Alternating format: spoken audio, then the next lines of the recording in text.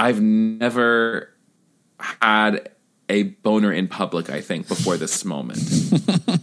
Like, that's the level of how much I noticed what's happening here. This is a physiological, emotional, full body experience here. Full, like, I was baptized in the Spirit again.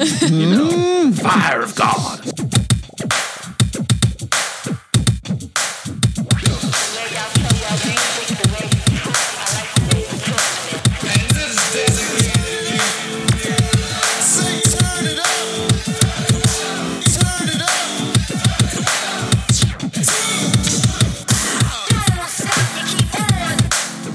Hey everybody, welcome to No Small Thing, the podcast dedicated to helping you live a less certain and more curious life. I'm Scott. And I am Mace. Welcome to episode 155. Bam. Right here, it's not a psychology episode, which was going to be our new pattern. Roll? It is a drum roll. Okay. Lost the mic. We are titling this Bad Theology Kills. Bad Theology Kills with Kevin Garcia. It could just be titled Kevin Garcia. It could just be a conversation with Kevin Garcia. Yeah. Curiosity with Kevin Garcia. You already know if you clicked on it what we ended up calling it. What we've decided. Essentially, we sat down and hung out with Kevin and had a conversation. From Kevin's Instagram, digital pastor, mystic theologian, spiritual reformation coach, and a woo-woo vibey ass bitch. Yes, that is Kevin. Author of Bad Theology Kills. Kevin's been on the podcast before to talk about being an Enneagram 8. Yeah. But if you, I guess I shouldn't assume that if you're listening to No Small Thing, you automatically know who Kevin is, but probably do. Kevin is a friend of ours and we've worked with Kevin, and Kevin also is in a field in a way that's similar and like spiraling with ours, and that we're out here in a lot of ways working within and outside of the walls of Christianity and faith and spirituality and queerness, and especially in our work with Beloved Arise. So Kevin has become a friend through that. And also is just someone kind of out here in the journey of like, honestly, less certain, more curious energy of like living into their true self, finding tools and means of spirituality that helps you to be more curious and in wonder. Yeah, and I think it's true. I mean, okay, so side note, everybody, Kevin's going to be in town this summer, and we are going to MC/host/intro for Kevin that night. Are we introing? I think we're answering a question. Oh, is that it? Yeah. What's our role? I think we're just like warm up guests. Planted in the audience. Questions. No, okay. I don't know what our role is, but we'll be a part of the night. I thought we were like hosting or something. There's like an email. We're answering a question. Okay, we're answering this summer. We will be answering a question from the audience with Kevin. There's going to be a whole night where we do there's Kevin's essentially going on tour and leading like spiritual gatherings, and I think that they're going to do guided meditation and a bit of some kind of talk. I think they're trying to get music, but our role and Matthias's role will be kind of in the beginning having some question about what it is to be wonder fully made. Cool. I would call it like the opening. Yeah, no, we're like the opening band. Yeah. So this summer we will be answering a question about wonder at an event. It's the most awkward way of saying it. In Seattle on July 23rd. Yeah. And we want you to be there. And so this is, if anybody knows us and follows us, this will be at the same location we did our live show at, who knows how long ago, before everything shut down. In January of 2019. Location. Yeah, so I think it'll just be a really cool community night. And I imagine there'll be a lot of potentially No Small Thing people there. So hopefully be a big family reunion. And it's the kind of conversation, I mean, that's right in line with Lesser, More Curious. It's a night wondering about what it is to be in wonder, and to imagine spiritual formation and community kind of outside of churches in a lot of ways. So exciting. Please come, because it's going to be really fun. Yeah, and if you go to thekevingarcia.com, you can get tickets. And if you're listening and plan on coming, get them soon, because I do think it will sell out. There's limited tickets, and we want you there. So do it now. Why not? It's not like an expensive ticket, I don't think so. This is a No Small Thing-esque style conversation, everybody. What you're about to get into is a nice, cozy, chill, relax, long form conversation with our buddy Kevin. Yeah, we invited Kevin to kind of share their story in many ways, because they're out there and they're a spiritual digital pastor and people follow their work, but we wanted to offer them kind of, and hopefully this is like a chance to be like, here's who I am and how I got to be in this position and how I got to this place and what I'm up to. And I think that entering into their story and hearing their journey kind of invites, as we like to do with entering into journeys, like it invites you into your own in a lot of ways. Absolutely. But total cozy vibes on Zoom, just hanging. So we hope you enjoy this conversation, everybody. I think it's going to be one of, I guess, the second of many conversations with Kevin. So this will sort of set the tone of like, we've established Kevin's story and we know Kevin, but like, we'd love to have Kevin on for... Get ready for A Course in Miracles with Kevin. A Course in Miracles episode. Yeah, many different types of long form, curious conversations with Kevin moving forward. But for now, we just hope you enjoy this conversation with Kevin, and we will see you next week for an episode on transference. Maybe. I think so. Yeah. I hope so. Okay, everybody, enjoy this episode. Bye. Bye. She is not something to simply take, to use up and throw away, claim or own to appease you. Not a doll, not a toy on a string, not a pretty little thing, just to lie down and please you. Rock and roll. All right, everybody, we are here with Kevin in the house. So excited. Meow, meow. We're here. In the house via Zoom. We're queer. And we're drinking a beer. Just kidding. We're not drinking. I'm drinking a rum and Coke. No, ooh, nice. Lakers and Coke. Nice. Good choice. Scott and I have a little bit of tequila. So, straight Prost, tequila. Happy Thursday evening to you all. Happy June That's 3rd what this to is. us. Toast. I think, you know, for us, we've always often said the podcast is like a lifestyle, meaning that this doesn't really feel like work. And this truly, tonight really doesn't feel like work because it's just so fun to be with you. Yeah. I really love podcasting for that very reason because... I mean, first of all, I can't believe that this pays my bills now. I know. It's amazing. Your goals in that sense. Like, major goals. Holy, like, I don't get it. It does not make any sense to me because I'm just some chick on the internet, you know? I'm a gal out here saying some things. We're about to get that on a podcast. We're about to get that awkward Zoom notification because I'm going to record it on the Zoom just in case, you know. Okay. That's fine with me. Yeah. This meeting is being recorded. We all know this sound. We all know that lady voice. Let me tell you what. The other night I didn't realize that it did that. That's a new thing. So now if I'm ever like doing a call with my clients and we're doing a recording for a meditation, I do it on QuickTime now so that I don't hear it. So like we're like, because I'm telling everyone, all right, take a deep breath, go ahead and drop in. This call is recording. Yeah. And it's like, I'm no longer Zen. And it's I'm a like, vibe killer. And then I say, and if any crazy AI voice comes in your head, just let it go. Let it go. It's God talking to you.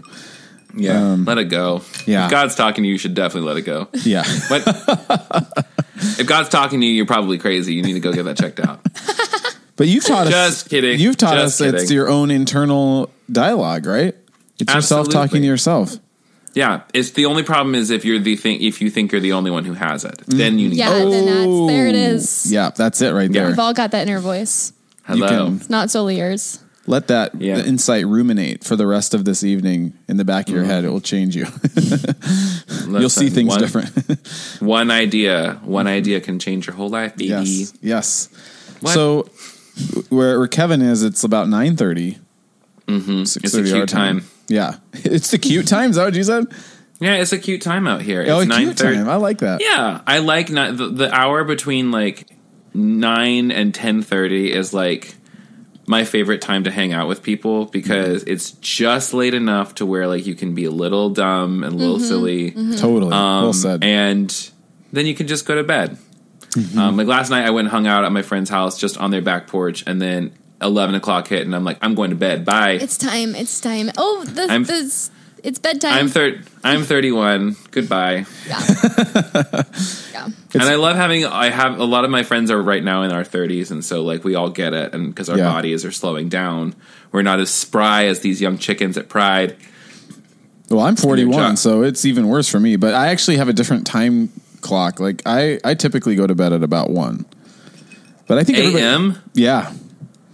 How? Fuck. People ask me that, and I'm like, I just did watch a masterclass on sleep from that masterclass group, and they can make a buck off of anything. I know. They have a masterclass on everything.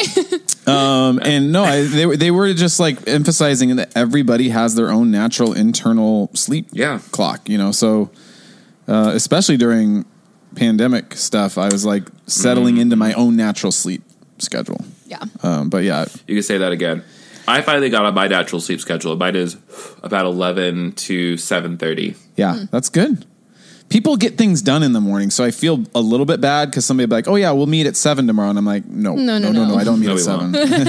No, You will be meeting alone." Yeah, I didn't think I would ever become a morning person. If I'm honest, I just, I started doing yoga, and then I started. I don't know. I think my body always wanted to do this, and I wanted to be the person who was a late night girl, but I never really was. Mm-hmm. I think I like my 7 wing. Really was wanted like to be that girl. The people that stay up late are fun. Yeah, they're intelligent, they're smart, and I'm like, I just don't got it. I feel better when I sleep. Yeah. You know, I mean, I took a nap at 5:30 today. Wow. I did too. Actually, the level of sleep that I enjoy.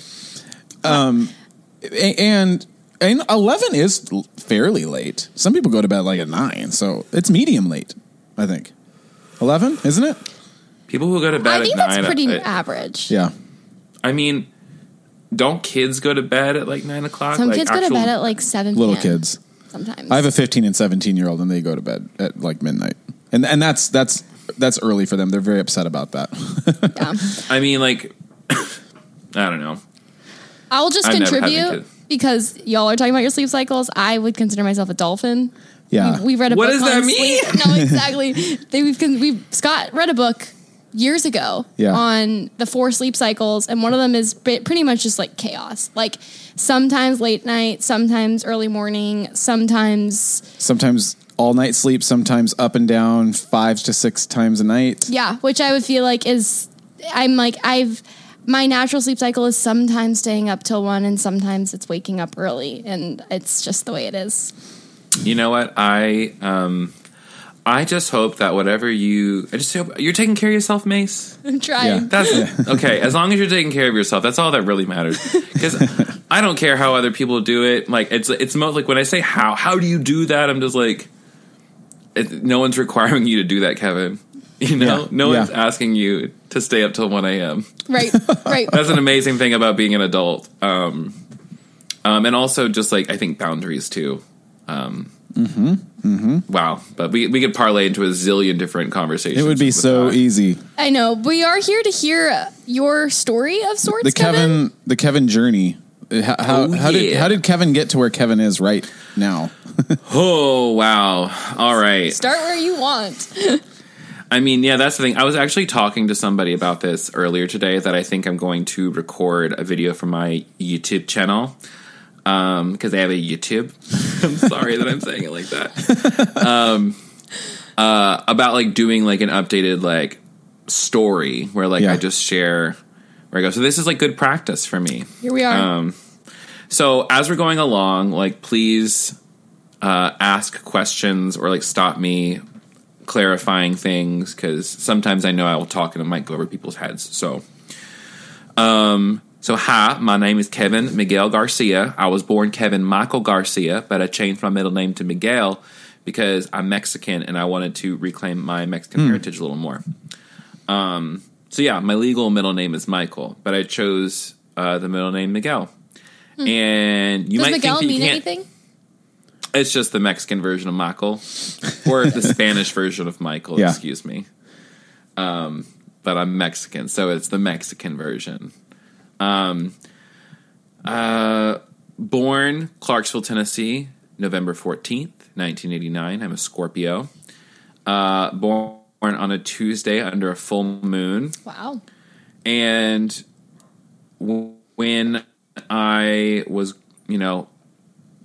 grew up in the Christian home, my dad was 29 years military. My mother was the worship leader. My uncle was the pastor. And, at 9 years old, I actually had what I now know my dog's barking at something outside. That's great. Makes it real. She's usually barking at nothing. There's like literally like just like squirrels and birds who like to taunt her. It's very funny. You're maybe getting another delivery. Oh my God, I hope so. I wonder what it will be. That's the real question. What did I order when I was drunk? Just kidding. I only did that one time. One time I got drunk and bought a plane ticket somewhere, and I was like, I woke up the next day and said, I guess I'm going to Detroit. Guess Awesome. this trip is happening. Yeah, and it was really fun. I loved it. Anyway, sorry. Let my ADD take a backseat for a moment. Gave my life to Jesus at age 9. Had a mystical experience at Jesus camp. I know it now. It was a mystical experience. At the time, I thought this was normal. I just thought this was like the thing that everybody got. Like when you said, I believe that Jesus is the Christ, the Son of the living God, and my personal Savior, and I invite Jesus to live in my heart forever. Amen. I thought that everyone had this incredible upwelling of love and just, I just felt okay. Like, and I was like, you know, I was an effeminate 9-year-old. I got picked on a lot. I was also kind of husky, and that's how we called it. Like when you're a little fat kid, they call you husky instead of He's husky. Yeah, but I was kind of a fat kid. Some big bones. Yeah, I was kind of a fat kid, you know. And then I got tall, but then I was like tall and like thick, but like not like so fat where it's just like you're the fat kid, but not skinny enough. Like I was just so not okay with my body the whole time growing up. Anyways, I am a devout Christian. I love Jesus so much, and I also am told very shortly after that, you know, mystical experience that I need to stop being dramatic. And so I'm like, okay, whatever. And I was like, what do you mean? Yeah. Right. Like no one ever, I didn't understand, like, what do you mean I was being dramatic? I'm just being myself. Yeah. And I just knew that whatever I was doing was just not acceptable. And if I didn't want to get in trouble, I didn't want to do that. And I just didn't want to like cause any drama. Yeah. And so like, you know, I kept that to myself. But like I always had like this like a curiosity about spirit, and like I was very attracted to the ideas of the gifts of the spirit.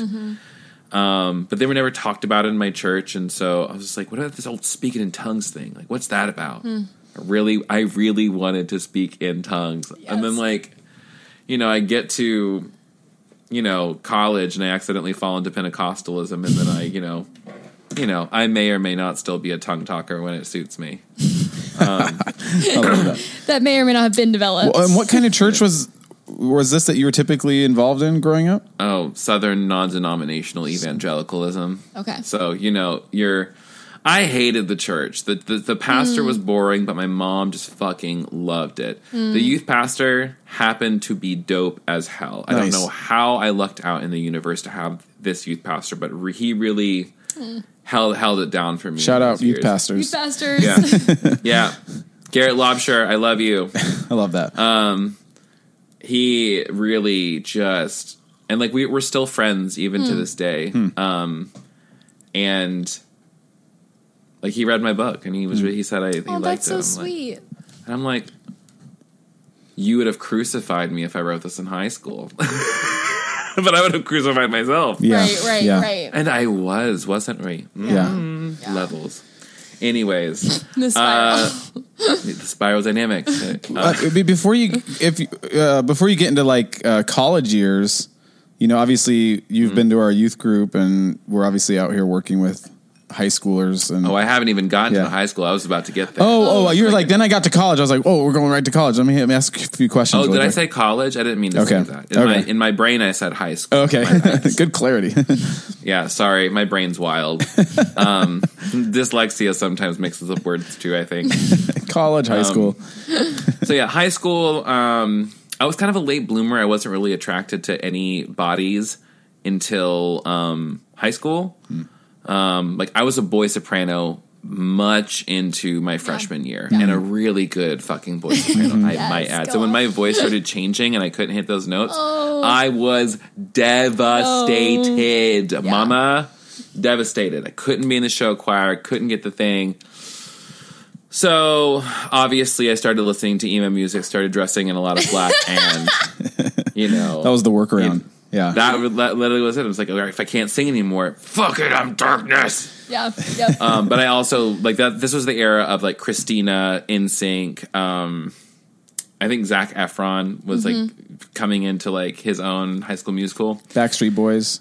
Oh, BSB, BB. But yeah, I loved pop music secretly because I was ashamed to like pop music because it was like, that's gay. You can't like Right. NSYNC, that's gay. You can't like gosh. Britney, that's gay.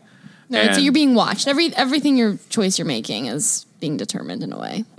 Especially because we were Southern. We were out in the like where I grew up in Tennessee. I was out in the boonies, and that was really hard. Fast forward, we're in Virginia for high school. Realize I am attracted to a boy for the first time in art foundations class. Wow. First day of high school. That's a big mood. Art Foundation. I know. It's like I'm talking like hit me like a ton of bricks, baby. What is like this? like I'm sitting there and I've never had a boner in public, I think, before this moment. Like that's the level of how much I noticed what's happening here. This is a physiological, his name- emotional, full body experience here. Full like I was baptized in the spirit again. You know, fire of God. I'm so sorry for everyone who's triggered by the way that I talk. I'm really sorry. But I realized I was attracted to him, and it wasn't just that I noticed him. It was that like I saw his jawline. I noticed how beautiful his eyes were, how perfect his teeth were, how tan his skin was, and how, you know, like how his, you know, cute little butt was in them skinny jeans. And I'm like, wow, you have like no butt, but it's like so cute because you're so skinny. But then it's like, oh no, I'm a boy.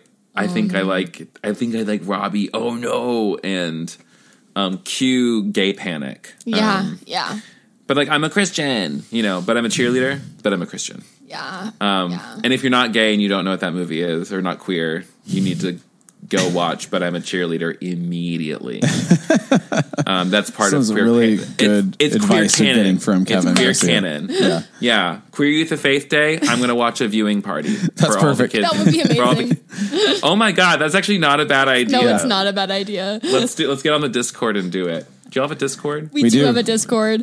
I always have to keep it off because there's too many notifications going. Oh my God. Yeah. I It's a would, very active Discord. oh yeah, I can imagine.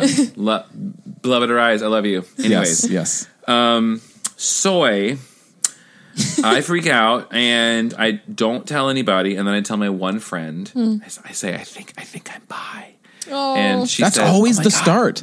yeah. I mean, for many times, Yeah. yeah, because it's just like you don't know, It's Yeah. like, you know. Right. Of course, I like girls, but like of course I like girls came from what I now know as compulsory heterosexuality. Yeah. Where it's just like, well, of course you like girls because you're a boy. Boys like girls. Ever since you were literally an infant, people are saying this is about you. So, tell one friend, then tell another friend. Don't tell many friends because, like, I am the good Christian kid, and I'm also known Right. around school as the good Christian kid. Right, which right. is, even though I'm like the emo goth, I'm still the good Christian kid. Like, I was that. I love guy. this, Kevin. Yes, you know that there was that one emo kid in the youth group. It was me. Yes. Yeah. Yes. Fun times, loved it, but still bonded with all the other guys in the youth group because we all lamented about how many times we masturbated per week at our guys' youth group. Classic. Mm-hmm. Classic. So Would it be a classic. high school youth group if there wasn't a group of boys lamenting that they're masturbating? But also just like, yeah, I did it again. I'm like, okay, dear Jesus, please help us not masturbate, please. Oh gosh. Anyways, See you next week. so Yeah. see you next week, guys. You want to play Call of Duty? Let's do this again. What did we play on N64? We played Smash Bros. Yeah. Early Oh, Smash so Bros. much The Smash first Brothers. one. Yeah. Bum, Love it. bum. Dun, dun, dun, Kirby, dun. I was always Kirby. So good. Birds of a feather, baby. Yeah. So find out I'm, attracted to boys. Fast forward, this is sophomore year. I'm standing in the kitchen. my dad is yelling at me about something. I don't fucking remember what. Like, I recognize in hindsight that there was actually a lot of my teen years and childhood years that I don't remember. Mm-hmm. And I'm actually wondering why now. I'm like, oh my God. What's been exiled? It's what has been exiled. And then, like, actually it came out, like, in, like, a therapy session that, like, there's a really young part of me that started waking up. And I was like, oh no. So... but he was yelling at me for some reason. It was something along the lines of like me wanting to study theater in college and like wanting to be a theater teacher because, you know, that's what I can't imagine being an actor. That's crazy. No one becomes an actor. But you can be a theater teacher. They're always going to need teachers. They're always going to love acting. And I did love theater so much. I was the only freshman in the senior play because I was that fucking good. Yeah. And I was in every fucking musical and all of the Shakespeare productions in my senior year. Wow. That's awesome. Yeah, and my dad said to me in that moment, it doesn't matter that you're happy. It matters that you are employable. You can't be an actor and be employable. And on the one hand, zoomed out, my father came from a very poor background. He worked for everything he had from the ground up. And so, like, it makes a lot of sense that he wouldn't want his progeny to experience the same kind of struggle he did. And so for him to not struggle looked like to be employable. Right. And the only way he knew how to get through to me is if he scared it into me. So when I zoom out from 1,000 feet, I see how my father was trying to love me in that moment. Yeah. But in the moment, I am a 14-year-old girl boy. Still not sure about stuff. I didn't know that I was like a non-binary person at the time, but like I was definitely effeminate and wanted to try so many things out. And it just clicked with me in that moment. I just like shut down. I'm like, I don't know what to do with that statement. Like, this is like kind of shit like you see in movies where you have the dad who's an asshole who doesn't want to support their kid. Right. Like, I'm like, and I literally said to myself, like, I cannot believe like this is what I'm experiencing. Well, and like, I thought, sorry, go ahead. Well, I was gonna say it's like this is just the beginning. This is just a small piece of it. And then to be met with that and like, oh, I just want to do theater. And you're like, oh, there's so much more than just wanting to do theater here. Yeah. Yeah. It's like, I would like to be myself a little bit. Did you tell him you wanted to be a digital pastor? I'd like to be a digital pastor. And make money off podcasting. Absolutely. My dad was like, you can't make money being a podcaster. Now, this is something like I cried on the phone to June Young about this one time when I was really processing stuff around my dad's death. It was just like, I wish I could fucking rub it in his goddamn face. And I was like screaming in my backyard, like into FaceTime and crying. And I'm like, I don't know where this came from. Like, but all that to say is lulls at things like that, right? But there was a part of me that like, let me get into that later. Yeah. Okay. So I go upstairs. My dad comes upstairs later and gives me the only apology he gave in his 59 years of life ever. And he says, I'm sorry that I yelled at you. I didn't mean to do that. It's just, and then he said, he just started questioning me. It's almost just like he understood that my emotional reaction was something much deeper and much more like it did not match the situation. So he like knew something was going on below the surface and he was going to get to the bottom of it. And so he's like, are you on drugs? And I'm like, no. He's like, are you having a problem at school? Are people picking on you? The answer was yes, but I was not about to tell him that because you tell the guy at school that you're getting picked on, your dad raises hell at school, that just comes back around to you. Yeah. Like, I was not about to try and like get it any worse than I already had. So I said no. And then he said, I was like, it's a problem with sex. And I was like, kinda. Getting warmer. And then he's like, are you gay? And I'm like, kinda. And I literally said kinda. I'm like, just kinda gay. Because I was bisexual, right? Yeah, right. And I don't look at him and I feel very ashamed. And I'm like, and I was literally in that moment, I'm like, this is where I get kicked out. I was very convinced that I was going to get kicked out that day. Yeah. Yeah. And And he didn't, but he did tell my mother, and my mother went down to the Lifeway Christian bookstore and got the first book she could find on homosexuality in the Bible. Found a number for Exodus Ministries, found a satellite office in Richmond, and I was in reparative therapy the next week. And we signed a waiver that said that we acknowledged that this woman was not an actual therapist, but a biblical counselor. And so... And, like, also, I went to, like, conferences.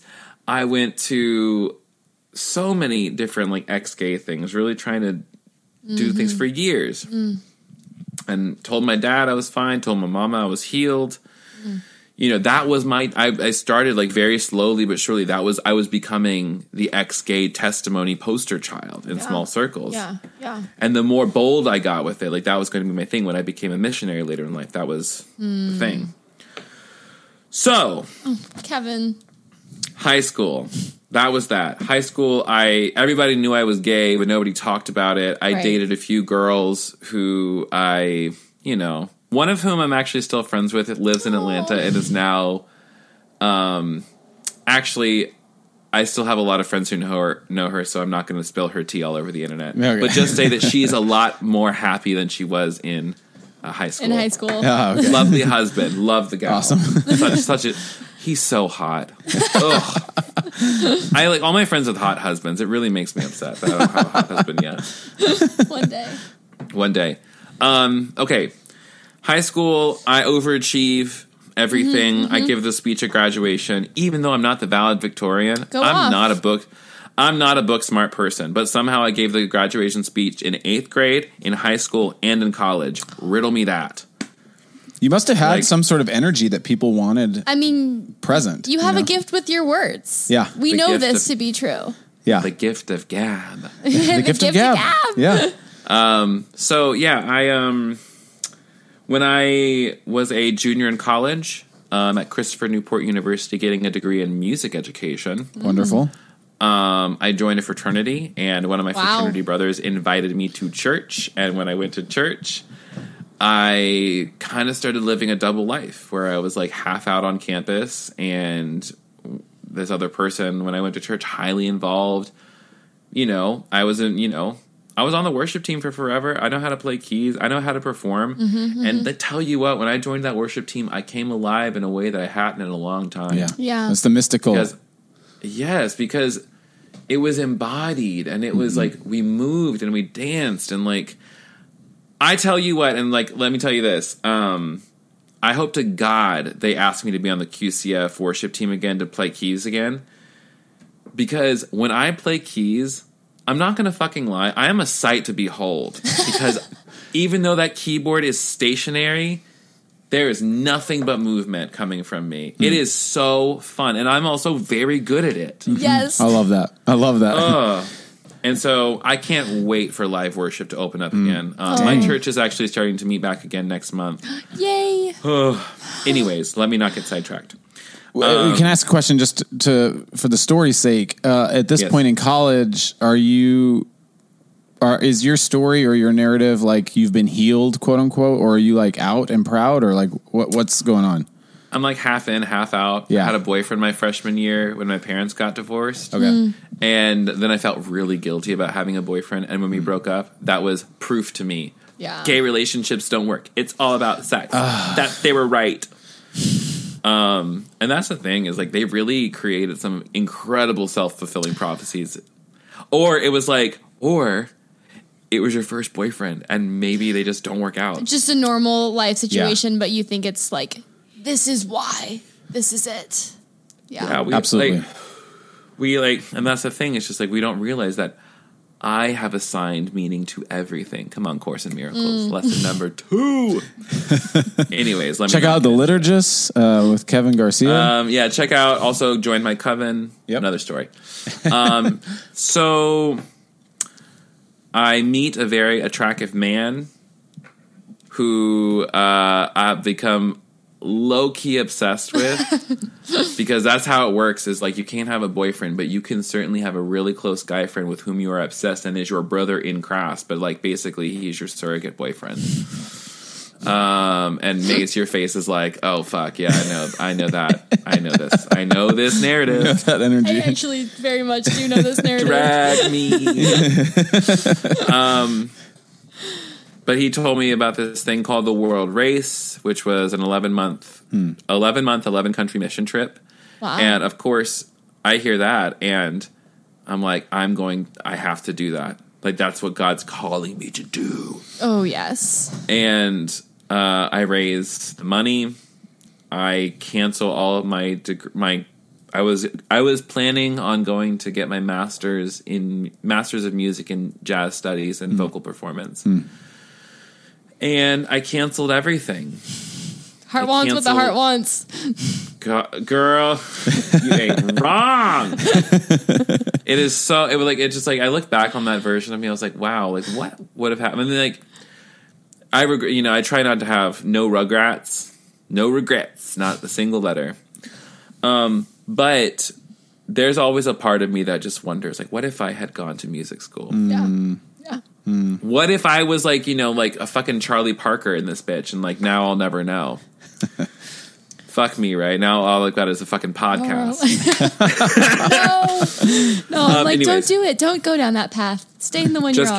Just kidding. Anyways, so I go on the mission field. I realize that it's not less hard to be gay when you're being a super Christian. It's not less hard to I couldn't resist temptation more. Like, I didn't become a better Christian by being a missionary. I did not become less interested in men at all. Shocker, I know. It's almost just like the harder you resist something, it's almost like that. I don't know if they call them Chinese finger traps anymore. I think that's a racist term, probably. Just a finger trap. Finger trap. The paper finger traps. Yeah. Right? The like woven ones? Yeah. Yes. Yeah, the harder. It's like the harder you try to pull away from something, like the more resistant it is, right? Totally. It's like the same thing. If you're trying to push something away, it's almost just like it's pushing back at you with the same amount of resistance. It's almost like that. There was that freaky movie with, what is her name? And they go into the thing and everything's becoming plants. Oh, what is that? It's like, is it a cartoon? Oh, no. It's a sci-fi film. There is this anomaly that's continuously advancing, and every time they send a team into this like thing, they don't come back. But then she goes in and she realizes, plants and animals are being blended into the same thing in this new weird kind of... Oh my gosh, that sounds amazing, but that actually doesn't sound familiar to me. I don't know what you're talking about, but I am thinking of the first Harry Potter when they're in that one piece of the chamber or the Sorcerer's Stone, and they're in there, that thing that's like swallowing them, and you have to relax. Yeah, and then it lets you go. Yeah. Hello. Similar. That's exactly it. Yeah. There we go. It will strangle you if you try to handle it. Yeah. But the trick the entire time was to let it go. So I feel ashamed and hate myself, and quick little trigger warning just for but a second around suicidal ideation. I got really, really depressed and started thinking about how to end my life as a missionary. And this happens actually far too common among people who go on these like longish mission trips. Is that they think that God is going to handle or fix them, or if I just go do this one thing for God. And most of the time, mental health issues are handled by, you just need to pray about it.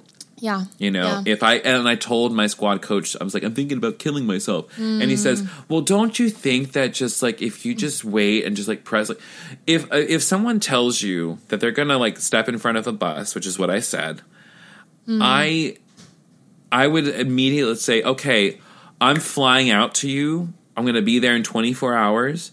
Can you hold on? Yeah. Are you safe for 24 hours? Or are you like, what is your plan to take care of yourself?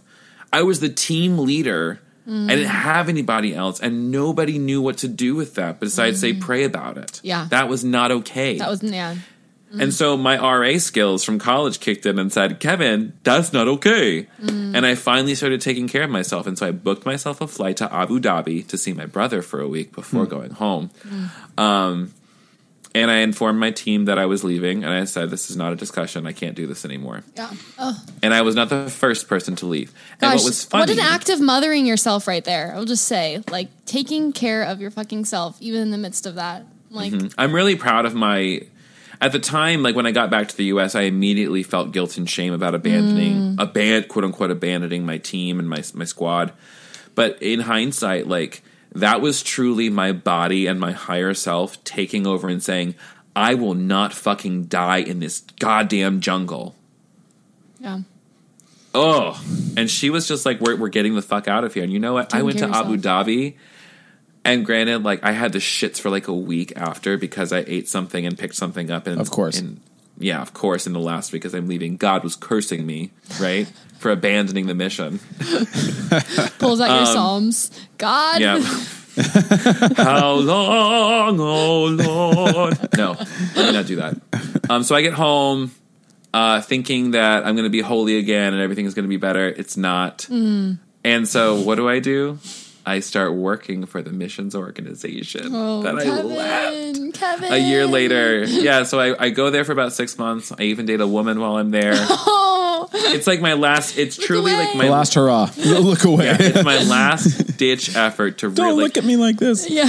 Yeah, I really was just like, I really got to give it the old college try. Yeah, no, seriously. You're like, here we go. Yeah, third time's the charm, really. I really did love the woman I was dating, but what I recognized is that I didn't love her in the way that she deserved to be loved. I was lying to her about not wanting to be in relationships with men or wanting to explore that. And when I realized that I was lying to her, I'm just like, that's a sin. I was like, I am sinning against her. Like, this is not okay. I'm not. And so, like, when I realized that I couldn't keep lying anymore, I broke up with her. I didn't tell her at first why, because I was embarrassed. And then I told her, and she was like, oh my God, that makes sense. And I was like, what? What the fuck do you mean it makes sense? Yeah, no, that's it. But yeah, after I started my coming out process, now what was funny is, broke up with her, and I'm like, okay, I'm still working for this missions organization. How am I going to do this? I don't know what to do. I get on Tinder. Don't know why. Desperate, the next step? sad. Next step is obviously to find myself my fucking Boaz. A little pendulum swing. Yeah. So I get on Tinder. I match with this guy. His name is Brett Trapp. Brett Trapp later goes on to start a very, very, very well-known blog within gay Christian community called Blue Babies Pink. Yep. Goes up all over the place. So and good. It's just truly a joy of a human Yeah. to know. He's not quite okay with himself being gay and Christian, but invites me to a conference in Atlanta. I don't even see him the first night, and he doesn't come back to any of the rest of them. But because I went to that conference, I met queer Christians for the first time. Wow. I recognized that I could be exactly who I was. My life changes trajectory forever. That's all you need. And It's yes, that- one night. That Yeah. encounter. Yeah. And so that night, I changed my mind and I never went back. And so I went back to the missions organization. I came out. I lost my position. And then I moved out. And now, so that's the pre-coming out story. When I came out, from the day that I came out, I started working in advocacy stuff. Like, I started working for the Reformation Project, and I worked for them for about 5 years doing social media and conference planning and execution. I've been working with QCF in a volunteer capacity. I started podcasting shortly after I came out too. Or maybe it was the summer after I came out. Yeah, it was the summer after I came out because I met Sarah Heath that summer. And I just continued to, it's been very strange. Ever since I've come out, I've really, really tried to just listen to, like, as stupid as it sounds, listen to what God wants me to do. Because usually if I do that, it's usually what I want to do. Mm-hmm. You know, because what God wants and what I want are the same thing. God's will is my own. That's what the Course would tell us. And so once I recognized that God's will was my own, that, like, I can be happy and pursue the things that I actually want that bring me joy, I realized that I have the most joy when I'm helping other people let go of the bullshit that I struggled with and like get into this level of consciousness where they can just experience joy just by thinking about it, just by bringing it up. And so I did a whole bunch of jobs after I left Adventures in Missions. I worked for a tech company for a while. I was a barista. I worked for a queer nonprofit for a while. I was a restaurant manager, a yoga studio manager, and then I went to grad school and got my master's in practical theology from Columbia Theological Seminary. A good one. Go off. I wrote my book. I started my coaching practice, and now I own a house and a dog. Well, I don't own the dog. She just lives with me. Yeah. And I support her in her dreams to become an Instagram model. Does she have an Instagram page? No, I can't give my pet an Instagram. Yeah. I'm too vain for that. I already have too much of my own shit I have to take care of. Yeah. But yeah, in the past 5 years, I think the thing I've gone from is being like a fundamentalist in every single way except for being gay is cool. That's like the original place I landed. To being somebody who sees God and the Christ and spirituality in such an expansive way and such like, I'm so happy. Yeah. I'm not going to lie. Like I struggle with depression and anxiety like every other like person on the planet, and I take my meds, but I will say I've never been more happy to be alive than I am these days. And I think it's because I finally understood that the only thing I want in this life is to feel peace. And I already know how to make that. Everything else kind of just is subservient to that goal for me. And if I'm protecting my peace, I know that I can serve and love people as best I can. Yeah. And so that's kind of that's the short version. Like life for me has become more about learning, less about what I believe and more about what I practice. Because that's really what it comes down to. It's just like, it doesn't really matter what you believe. It matters like, how do you feel? Yeah. And is that thought you're having helping you? If it's not, get rid of it. Get a better one. Because a belief is just a thought you have over and over and over again anyways. So. Something you said that came up, I think you gave this talk about sort of your inner self and God being synonymous. And I think that really resonated with our kids, or at least stretched their imaginations. And when I said that at BA? Yeah. But I think one really nice thought about that is this idea of submission being tweaked a little bit. It's like you're submitting to yourself. You have some goals and desires and some hopes and some aspirations and some personality traits and you're saying, I'm putting myself under that. I'm going to be true to myself. I'm going to be devoted. Yeah. Devoted. Yeah. Like that's the word I love. So cause like when we were younger, the word devotion had this very like yucky connotation of like, I got to go do my devotionals or my quiet time. And that's what it meant to be devoted, was like, I read my Bible, I pray, I go to church. That's what devotion is. But devotion now, I think of devotion the way that bhakti yogis talk about devotion, which is the feeling of sweetness that you get from the practice. Like, love that. I love that. I love that. Yeah, they say like the sweetness of the devotion to your guru. And devotion to your guru only because your guru is the person who puts you in God's presence. And that for me is like Jesus. Like Jesus is my avenue to God's presence. Whether that is like just come on somebody, just the thought of Christ. Got to get the keyboards going. And that's the miracle. Like, and this is what A Course in Miracles talks about, like with like a miracle just being a thought, a change in perception from fear to love. Yeah. And when I think of like, just the idea of having someone who has walked ahead of me, achieved this thing that I want, and is showing me actively how to let it go by saying, hey, it's okay. Like, that's a powerful thought. Yeah. It's a powerful belief, and it's one that has healed me over and over and over again. Yeah. I don't remember what you were saying before. I definitely went in a different direction. I apologize. All sorts of different directions. No, I mean, we did an episode actually on like gurus one time, which was fun to just like talk about that. And guru actually. Sweetness of devotion. That's what it was. Yeah. Sweetness of devotion. There it is. And this idea of it being going from dark to light. And it's like that movement. That's what a guru like literally means is dark to light. Yes. And so it's like, we don't have to look at it as this like scary thing. And it's like, no, this is just for me, what's bringing me light. What's helping me come out of the darkness into the light. And I feel like I love the emphasis on like submit to yourself. And yes, I've come to realize I'm a person who goes through spiritual like phases. Like I go through, 40 days of doing a practice and it serves me. And then I need a different practice for 40 days. And I used to have a lot of shame around like, why can't I keep the same practice, all the time? And I'm like, maybe I'm not that kind of person. Yeah, it comes and goes with seasons because, like, I mean, like, what works when we're younger doesn't work when we're middle age and doesn't work when we're older. There's a story that Sadhguru tells, like, there's, like, a young child, a parent, and a grandparent who all go on a trip together.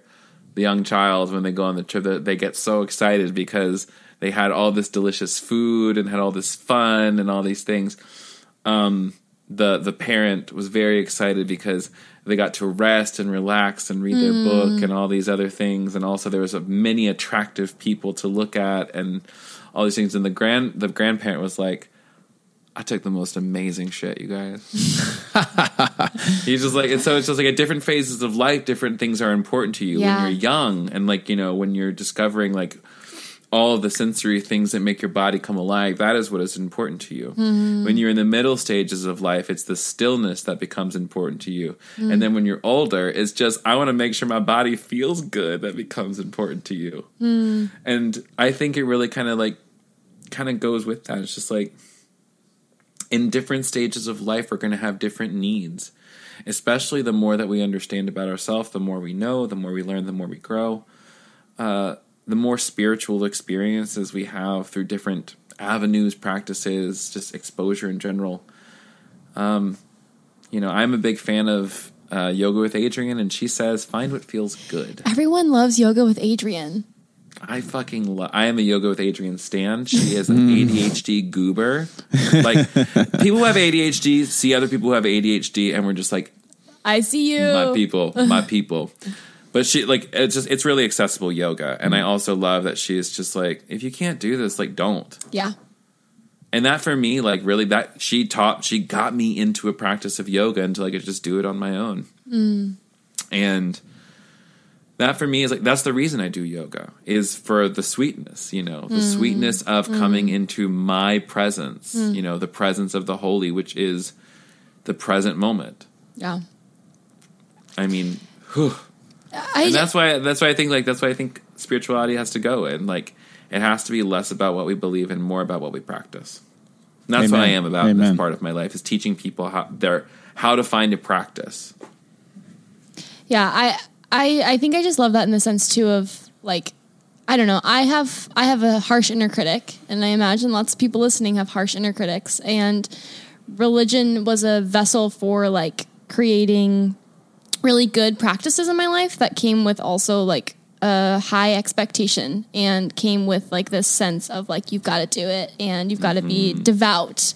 And I think this shift is so significant, and it's like, no, it's not like you're doing it because there's a ruling hand. It's like because there's sweetness there. It's not like it's because there's joy. It feels good, bitch. Yeah. That's the thing. Is like, we don't put a high enough value on feeling good. It's like, the reason I meditate is because it makes me feel good. And if I feel good, I'm more likely to be a better person in the world. I'm less likely to be an asshole. Like, I'm less, and I note it. I can see it in myself. If I do not spend my 5 minutes, just 5 minutes. No, I know. Sometimes it's so little. Like, that's the thing. Like, if I give myself 5 minutes, like, it's enough for me to, like, have my head right for the day. If that's all I can get, I give myself at least 5 minutes.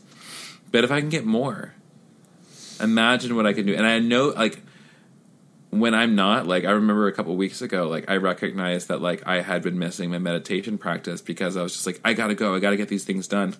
And because of that, I didn't get anything done. Yep. No, maybe not, I don't want to say because of that, but just like I had a lot part of of shit the come up, and big I was picture. unable to handle it. Yeah. Yeah. And then when I was checking in with myself, it's like, "How's your practice, Kevin?" I haven't really been doing it. No, exactly.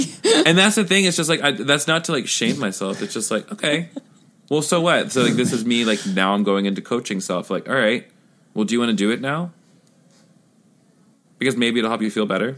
Yeah. And it's like, yeah, maybe I will.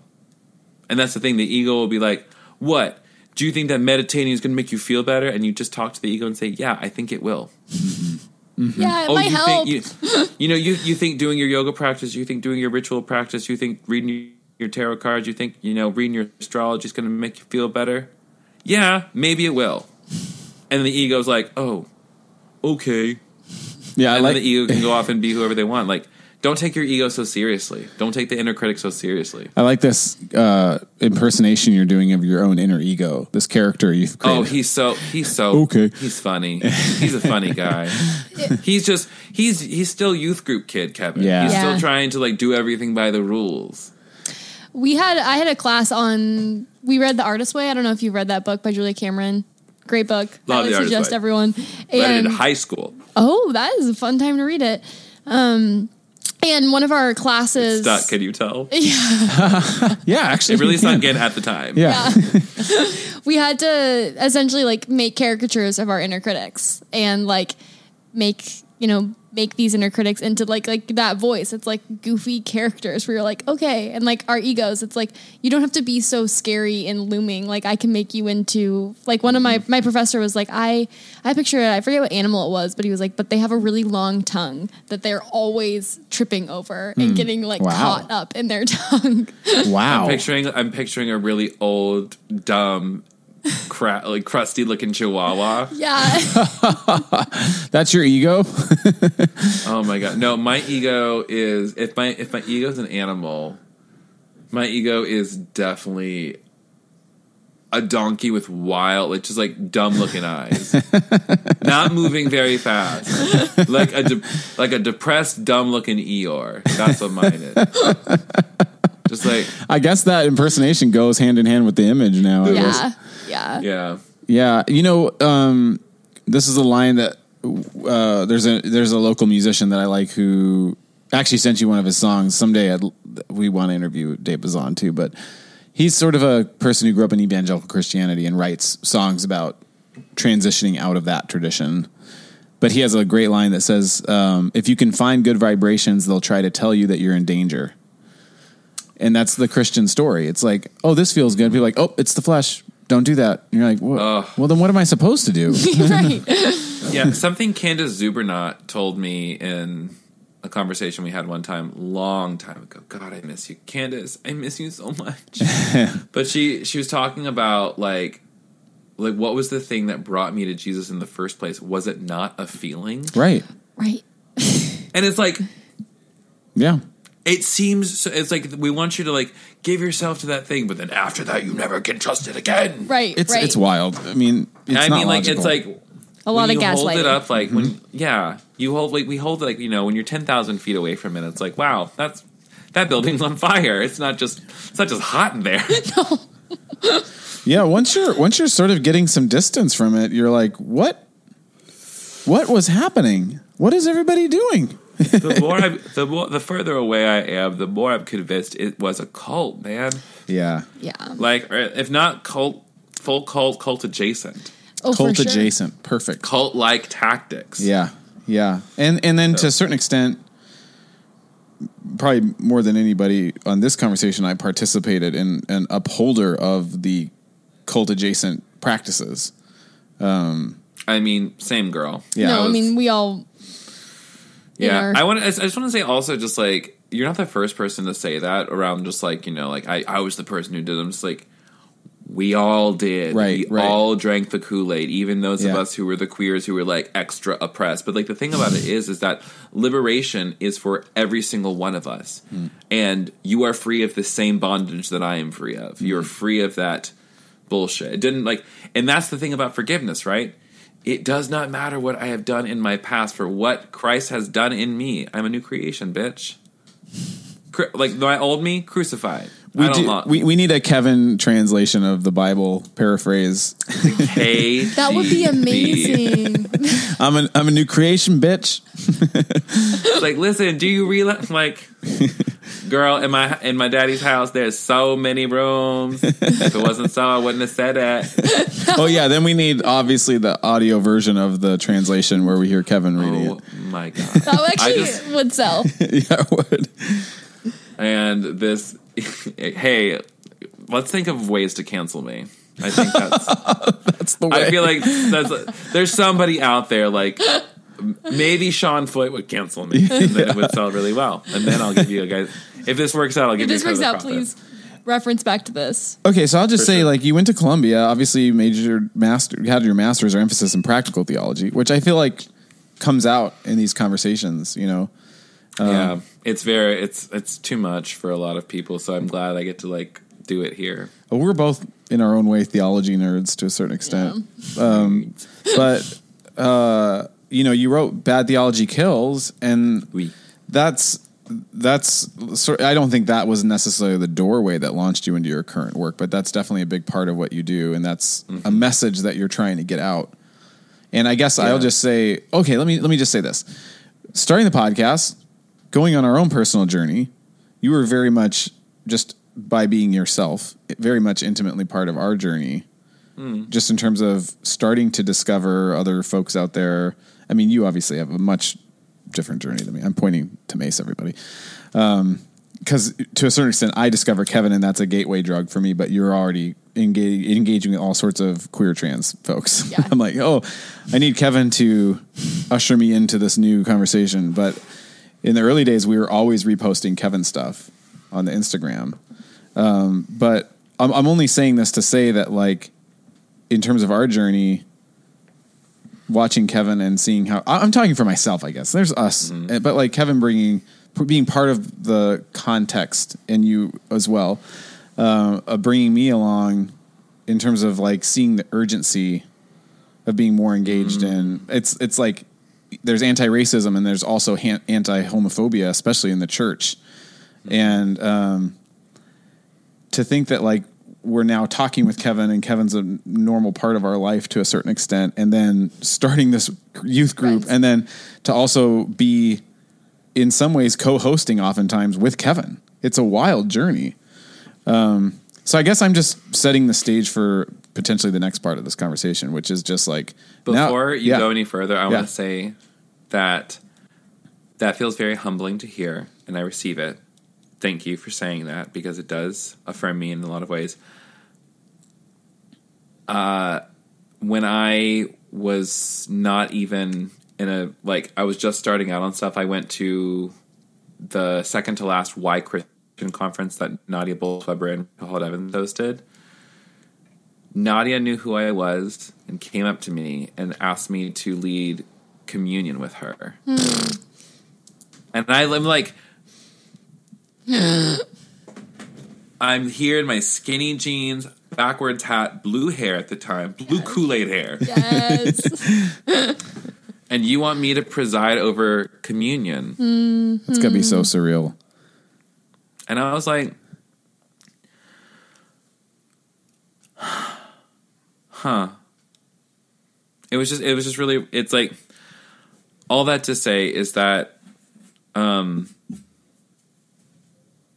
don't know, like, I know the feeling that you're talking about, where it's just like somebody gonna, like, you become part of somebody's life in some kind of like small way.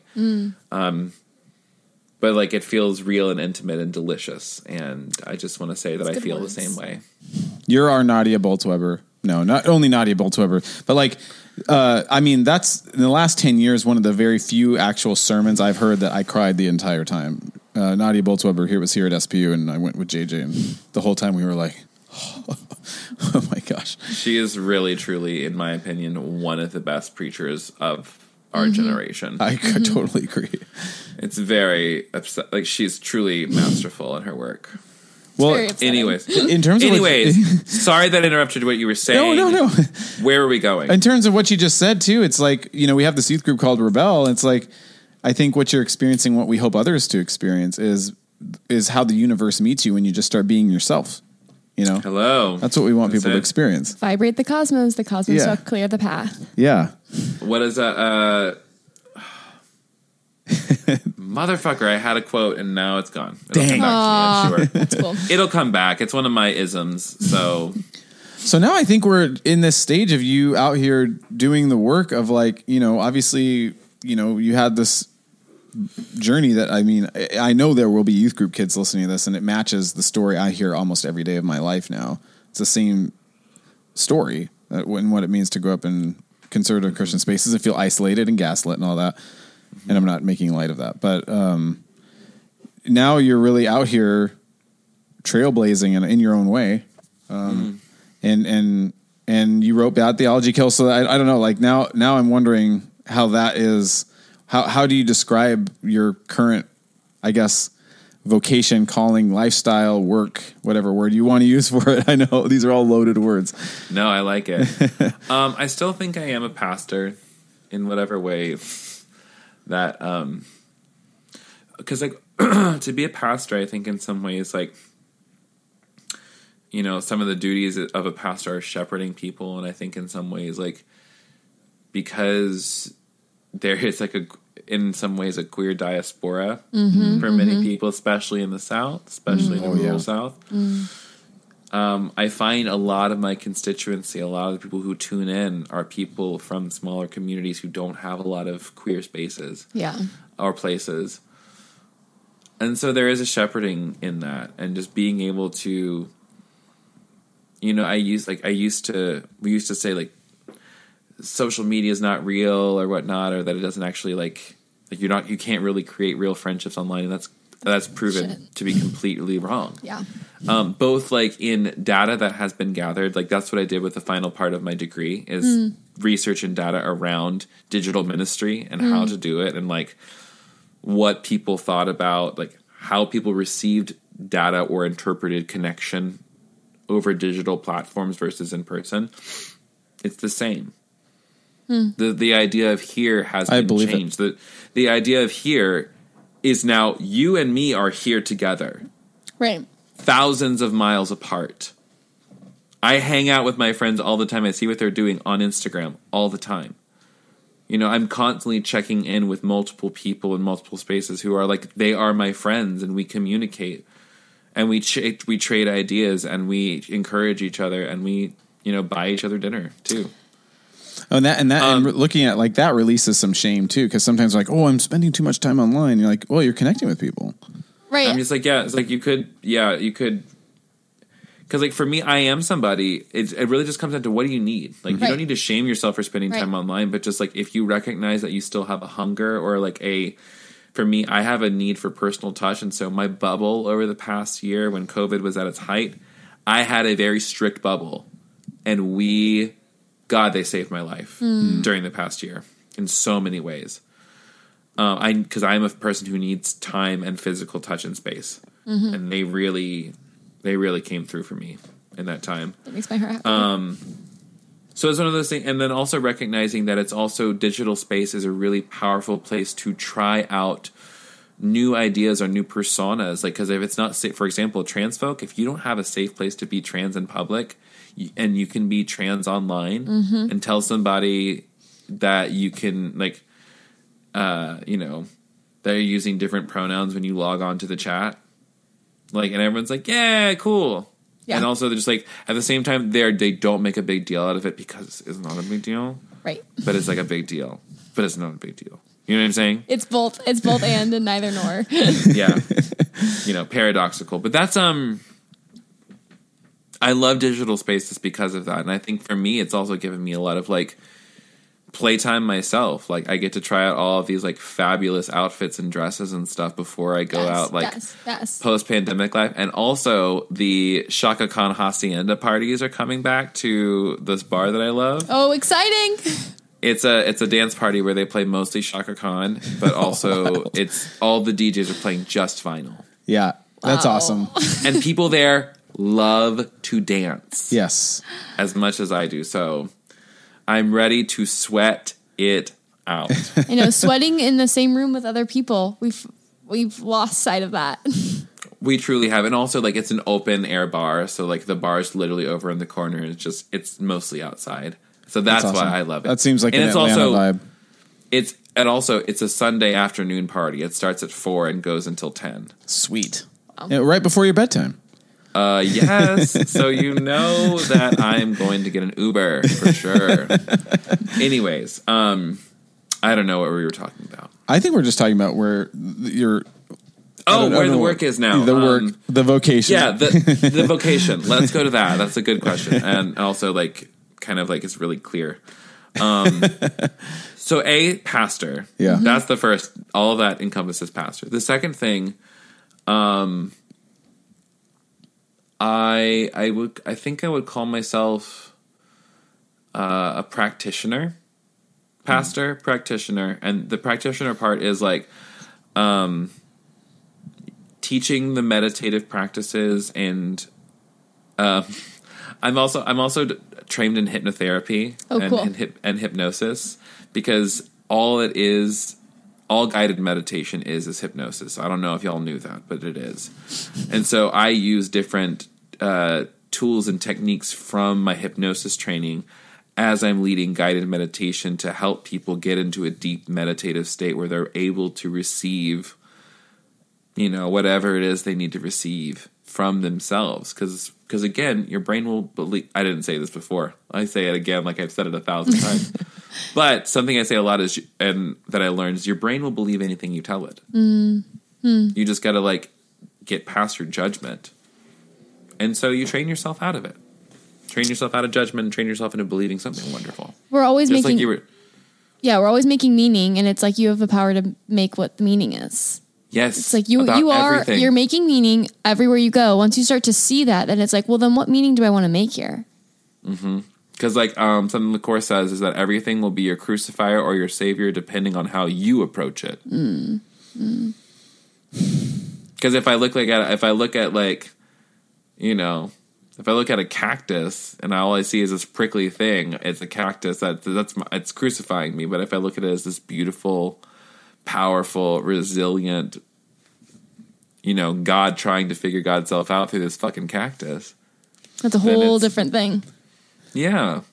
So this is kind of meta, because I think it's true. Like that's where I go all the time. I'm so sorry. And I think in the broader Christian landscape, that's a phrase I guess I keep using these days, is this, I think, maybe joy or excitement. Like Mason, I got an email the other day that this guy was like, we think you're Christian anarchists. And we were like, great. Thank you. Yes, we'll take that title. Yeah, I like that. Yeah.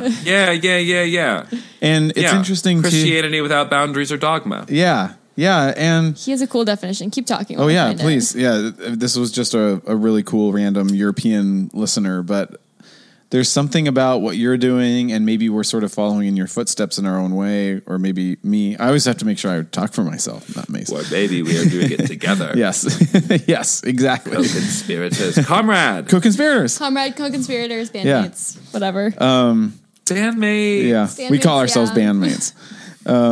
But yeah, I mean, I think I got this insight, I guess, from James Cone, who was essentially saying, I don't need permission from the powers that be.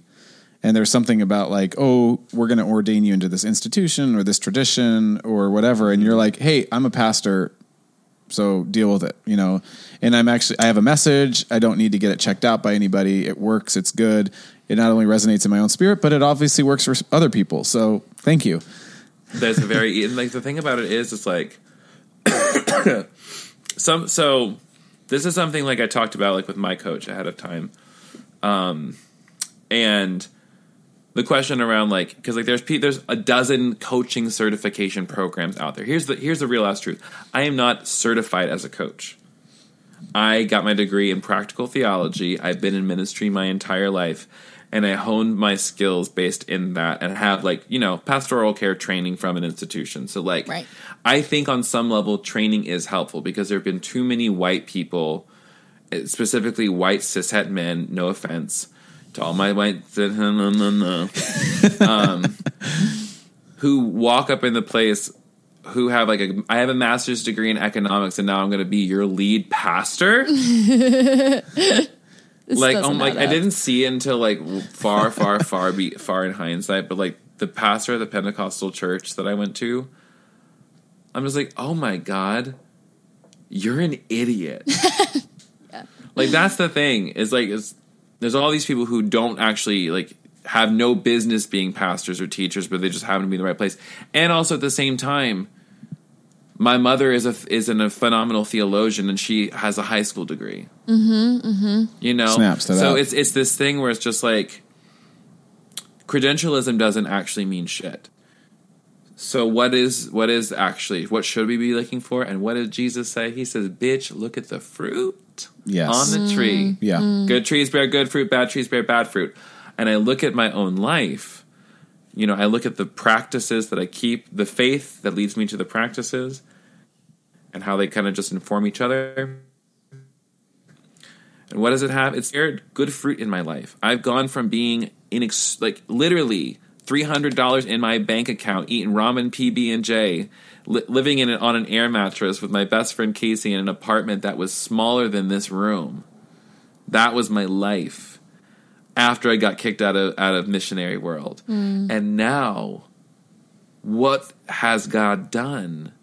You know, like, and I'm not saying that everybody who has, like, you know, is fortunate is favored by God, because obviously there's a lot of people who like benefit from nefarious ways. But I'm just like, if you ask the people in my life, you know, like, I know how I made my money, and I'll tell you how I made my money. And I'll also show you all the people that I helped along the way. You know, that's the thing. This is my fruit. What is my life? And this is something that Jesus asked, right? He says, "Who do you say that I am?" And I think we should all do, like, stop. I don't want to be a Christian. I don't give a fuck about that. It doesn't matter if I say that I'm a Christian. Who do you say that I am? Does my life reflect the Christ? That's good. Does my life show an abundance of compassion and love for the quote unquote least of these? You know, for the gay kid who got kicked out of church, for the trans person who, like, you know, has to do sex work to make money because she can't get a job nowhere else because no one will hire a trans woman in the South. You know, what does my life say about me that I keep these practices and I help these people, and that people will affirm that what I have done has helped? Yeah. And they have. So, and I'm, you know, it's just like, I don't need to verify, like, here it is. It's verified. Here's the data. Yep. You can believe it or not. Yeah. Right. It's your and I don't care. I don't give a shit what you think about it. Yeah, because just like you hear that I'm gay or something, and you automatically don't want to talk to. Like, you automatically think I'm going to hell. So it's like, we can't have a conversation about anything else, bruh. Yeah. Exactly. Yeah. So why try? I don't. This pride, give up having stupid conversations. That's a great thing to do for this pride. It's good practice. There it is. This is the whole point pride, of this conversation. The only thing you should be fasting from is giving a shit about what other people think about you who don't already love you.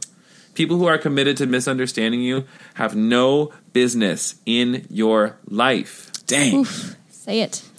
Did you want to read something? No, I have to pee. We can keep talking. Come back. Boop, boop, boop, boop, boop. I'm going to go. Can I go let my dog in real quick? Yeah, everybody take a break. This will be a good place to have a musical interlude. Refill your drink. Get more tequila. Dog.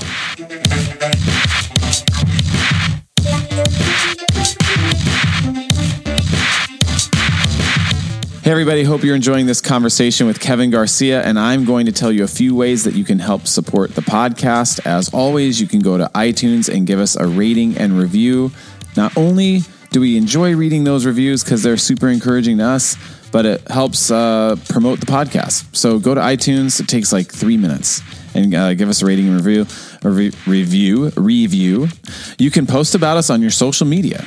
That's also super helpful. You can tell a friend about us, or you can consider supporting us on Patreon, and you can be part of our Discord channel if you support us on Patreon. So just go to patreon.com and search No Small Thing. But do you want to say anything? I want to say also, if you're looking for some summer styles, looking for some new clothes for your summertime wardrobe, go to lessermorecurious.com, and maybe you can get some merch and you can show people how curious you are. It's real. There's real merch, and it's really cool. And Mace has designed most of it. But yeah. Go check it out. Enjoy the rest of our episode with Kevin.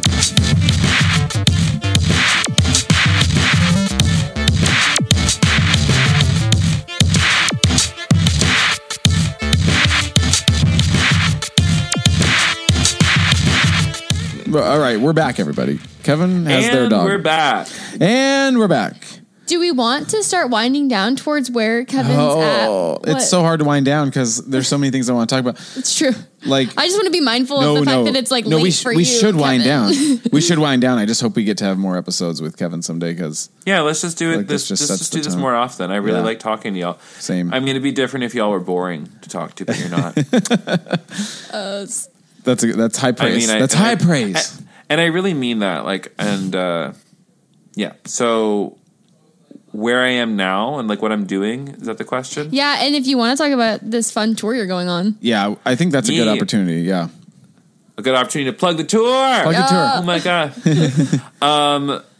So things I am doing, I mean, among other things, I am going on tour this summer. We're doing this thing called Wonder, Fully Made. Whoop, whoop. And there's a big space in there and a comma because it's kind of a play on the idea of you are fearfully and wonderfully made, but just like if you insert a comma after wonder. And it just, that idea struck me and I was like, I am God's wonder, fully made, fully enfleshed, fully created.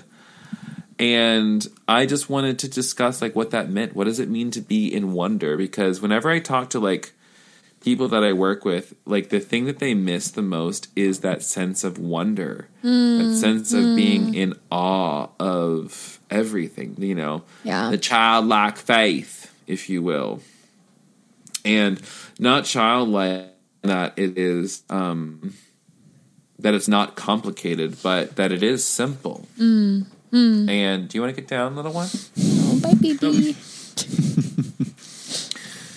Sorry that my cleavage was showing off. Dare you? Such a whore. I'm just kidding.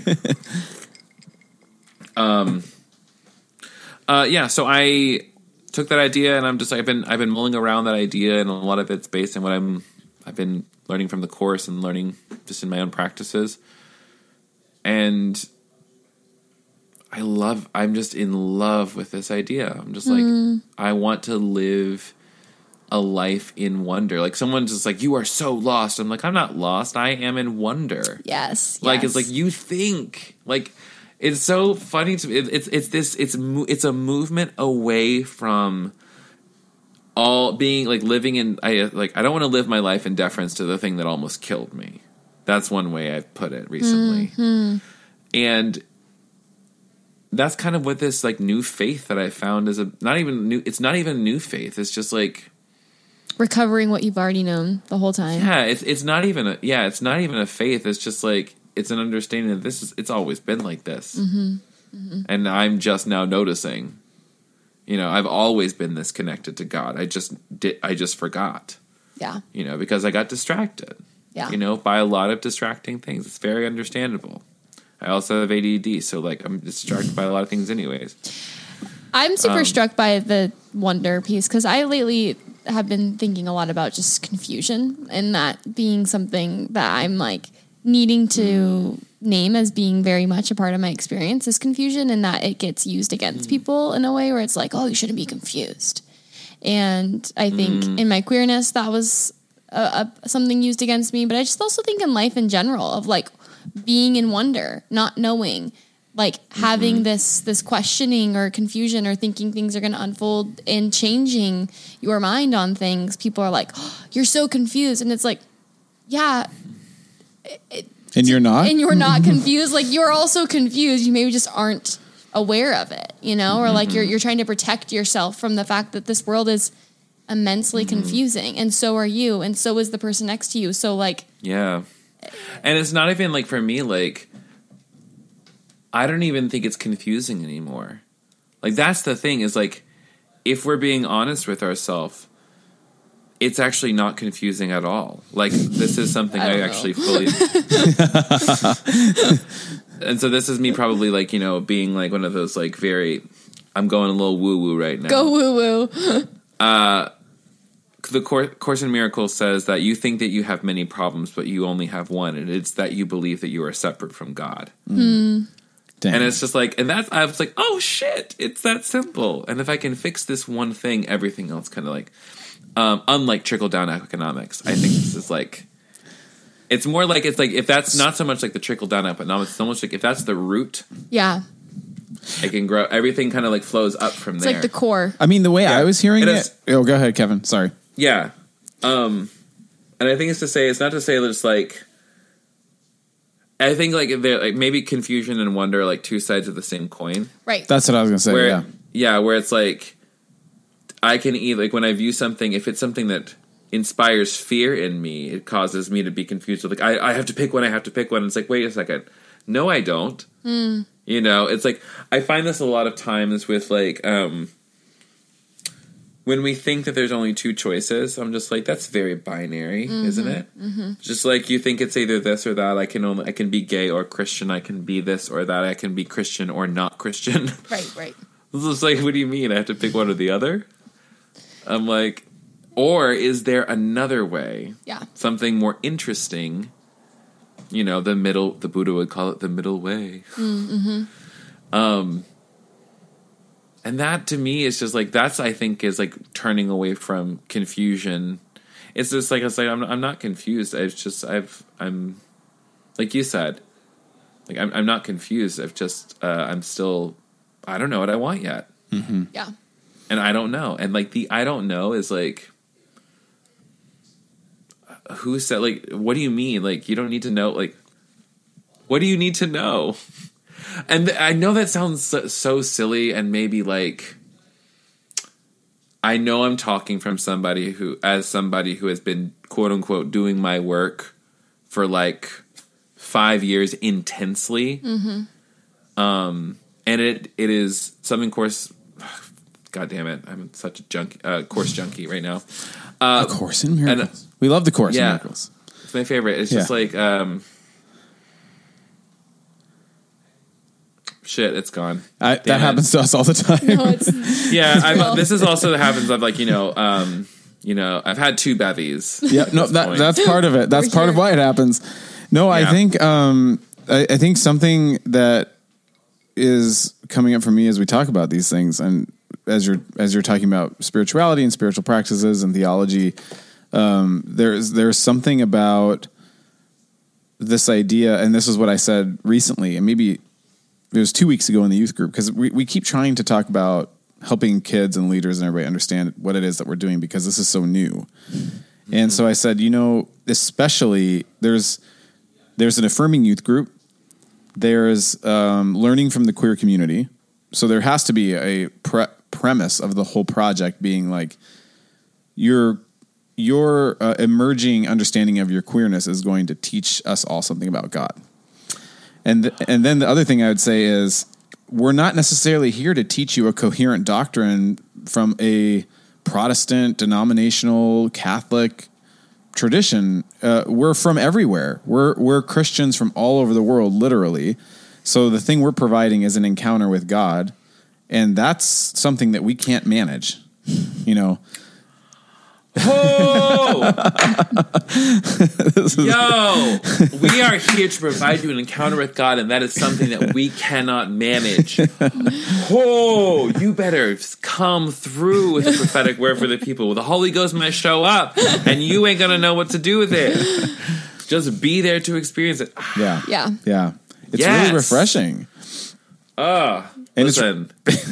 You're fun to talk to, Kevin. Listen, because this is going to be us on stage. I know. In just a couple months, because this is the great time to say, Bam, Bam, Bam, Wonderfully Made is coming to Seattle, featuring the vocal stylings of one Matthias Roberts, psychologist, Love Matthias, podcaster, and I don't know if you've heard of them, Mason Scott from No Small Thing. Seattle's best podcast. Seattle's number one. Number one podcast. Yes. Seattle's number one podcast. Are going to be there to also talk about this question of what is it to be in wonder. It's such a good venue too. I'm so pumped. Yeah. So TY to all the people. I can't remember her name off the top of my head. I also called her like 5 days later. I forgot. Do you know the name? Who is it? I have to was find it. the middle person, but I don't remember. Yeah. Edit this out for sure. I'm just- no. It's at Union. Yeah, it's for at Union. folks knowing.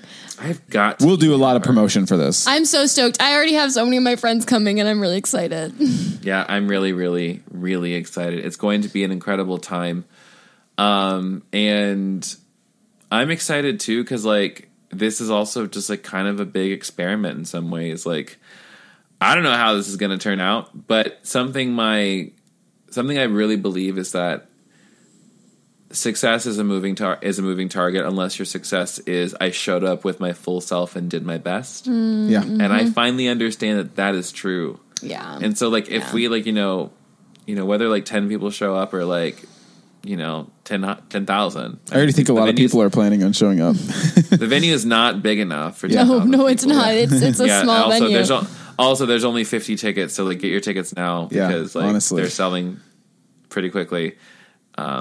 So I feel like your tour, I love this model of your tour in the sense of you're going around and then in each place you're going to, you're going to hear from other folks. Like I just love, you're the one person who's going to be the through line and you'll get to kind of witness what each space brings. Like, oh, we come with the same question and then it unfolds differently in each space. Like that's going to be really cool to witness. yeah. Dang. I kind of borrowed the idea from why Christian did, because they were answering the question, why are you a Christian, or why stay Christian? And I'm like, if you couldn't hear my eyes rolling, They rolled. They were rolling.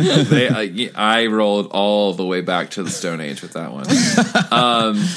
But I'm more interested in the question of like, what is it to be in wonder? Like, what is bringing us back? Because like for me, to be in wonder is to be in union with God. Yeah. Is to be in communion. It's union and communion. Well, we said winding down vibes.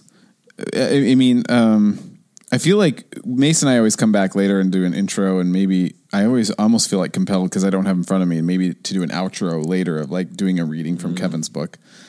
Because there's so many good parts that I've read out loud to the students as like blessings at the end of the night. But Damn, Yeah. that's neat. oh, it's so good. But Gosh. I'm gonna try to say something in the wind down spirit, and I'm hoping it sounds uplifting. But like Mace interviewed me the other day for a project for grad school. Mace is in grad school to be a therapist, same school that Matthias went to. And it was really Are we allowed? Yeah. I was supposed to.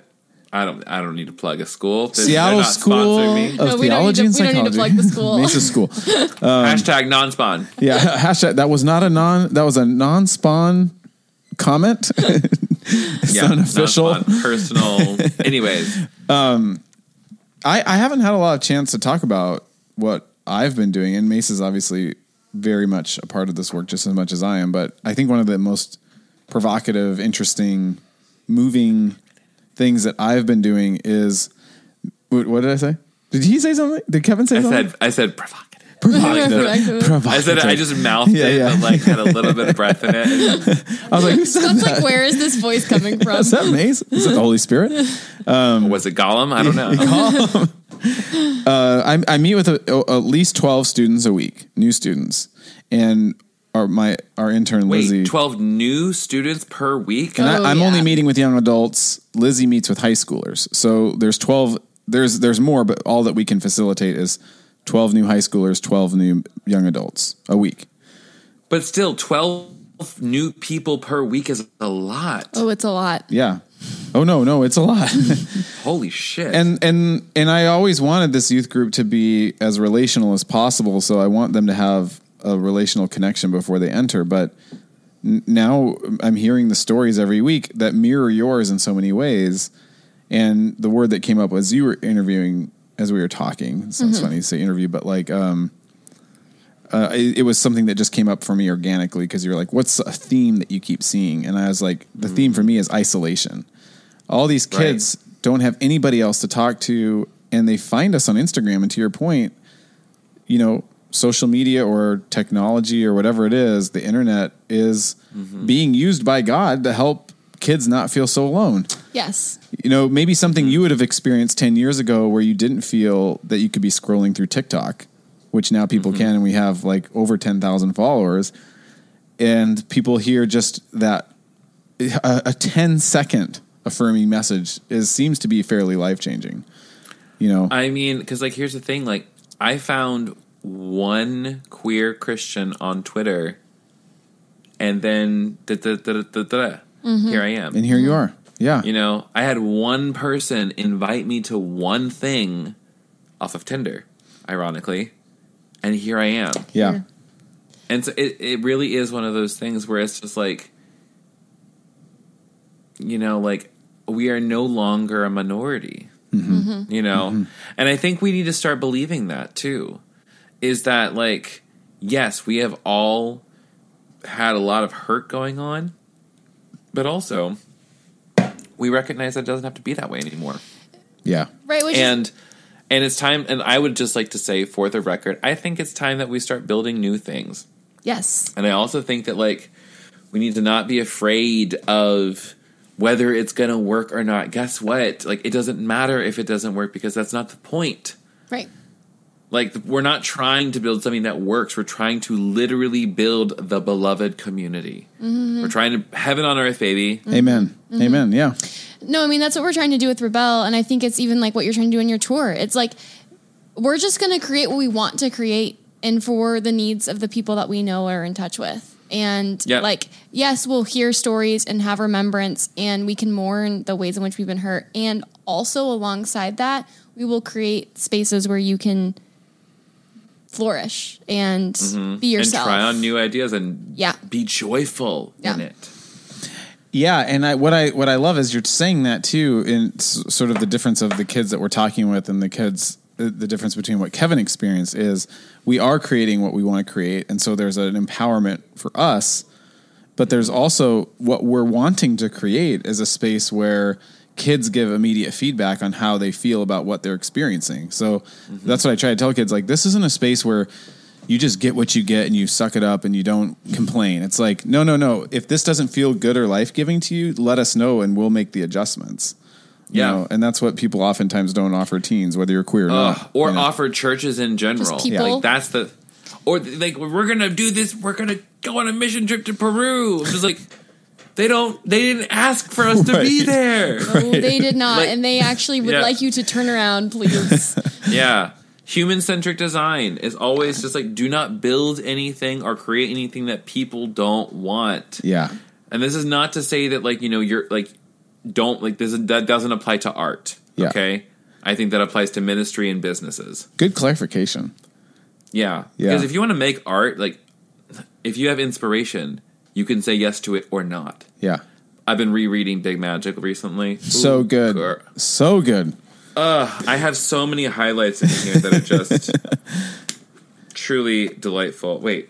She had a podcast too called Magic Lessons, which was really good. Yes. Yeah. I underlined this, and it says, "That's some tea." Right there. That's some tea. You want to read it really quick? What is the tea? Spill it.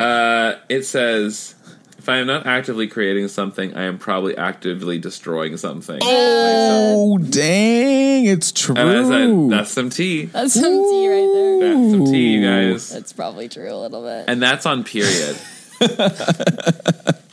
Let's wait, hold on. There's another. This has now become the portion of the podcast where Kevin reads portions of Big Magic. I hearten myself with reminders that these fears were completely natural human reactions to interaction with the unknown. Ooh, yeah. Wow. This is back in the day when I only underlined really important things, and now I'm over here and the book's like everything is important. Yeah. Anyways, sorry. Wind down. The wind down. This is great. I love it. Elizabeth Gilbert, right? Yeah. That's who wrote Big Magic? Yeah. Liz Gilbert. I swear to God, I want to be friends with her. Yep, they're Vibrate the Cosmos. You're gonna make it happen. Yeah. I'm gonna secret her. I'm gonna like do the secret. Yeah. Pull her in. Yeah. Or whatever. She and Rob Bell are besties, so it's like it seems possible. You got to get in there. And I'm like 1 degree of separation from Rob. I know. From like 14 different directions. Yeah, I know. It's going to happen. And I have such... I bet if I just like reached out to him on Instagram, he'd be like, "Oh yeah, sure, let's just do it." And I'd be like, "Oh my God. Thank you." Going on a tour with Rob Bell. Oh my God. That'd be a really interesting thing. Kevin and If his now Rob- put a blouse / cloak my shirt shawl on. I have over my shawl. their head. This is very like either Star Wars or Some Obi-Wan It's got a vibes. little nun energy. Sexy librarian Obi-Wan vibes. big nun energy. Big nun energy. Okay. Where are we now? Rob Bell. I think we're closing. I think we're closing. Yeah, I think we're closing because we're digressing, and I'm clearly a little litty. I think we are too. Hey man, you know what? Yeah. This is what I think a good podcast does for friends. They bring together, we loosey goosey a little, we talk about the deep things, and then we cheers and say, you know what? Down with capitalism. That's it. how we end. That's a great way to end. I mean, And- it was really funny. Like when we started our leaders meetings, we would invite new leaders in, and I was like, "Oh, everybody, go around and introduce yourselves." And this mantra kept coming up, and I was like, kind of sweating because I was like, "This is the first impression," but obviously it's been totally chill ever since. But everybody's like, "Be gay, do crime," and I was like, "Well, oh, what? I've never heard that before." Do crime. Do a crime. Yeah, we'll Yeah. probably end with a reading from Bad Theology Kills. We'll come back and do that, but we just so appreciate you being with us tonight, and we love I you. had a blast. I really Yeah. enjoyed talking to both of you, and I cannot wait for our show in Seattle. It's going to be great. It's gonna be I know wonderful. it's going to be so fun. I'm really stoked. You know what? I'll end the recording, but maybe we'll just chat for like 2 more minutes to wind down. Sure. Yeah. Great. Okay. Thanks for listening, Bye, everybody. everyone. Okay. Bye. You can find everything at thekevingarcia.com/tour. Perfect. You have the sky, all of them fierce and feminine. You are woman, be Okay, y'all. Hope you enjoyed our time with Kevin. As promised, I'm going to close us with a blessing of sorts, a parting words. And these are the words of Kevin Garcia, and they come from their Instagram. And I saved this post, and I found it to be really beautiful. So I hope you enjoy. Hear these words. Look at yourself in the mirror naked and tell yourself that you love yourself. Tell your body how beautiful he is, how strong she is, how powerful they are. Say it out loud so your body can hear you. And then hear your body say at the same time, with the same breath, the same lips and teeth and tip of tongue, hear your body declare to you the reality of who and what you are.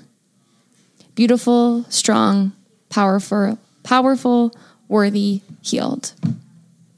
This is not a concept you must contend with, but rather a reality you must accept. For what is true cannot be known, but only experienced. And your perception of your body will directly impact your perception of what you think is yourself. You think you're the neurosis and emotions and the lovable trauma responses you've made into pet behaviors that you laugh at but hate and want to be free of. You're not. You are the one who sees it all and lavishes compassion upon it, so that you might know peace in every moment. You are the forgiveness you desire. You are the voice in the sky speaking to all who can perceive. This is my beloved. In them I am well pleased. Let love speak over you today. You are beautiful woman, beautiful soul.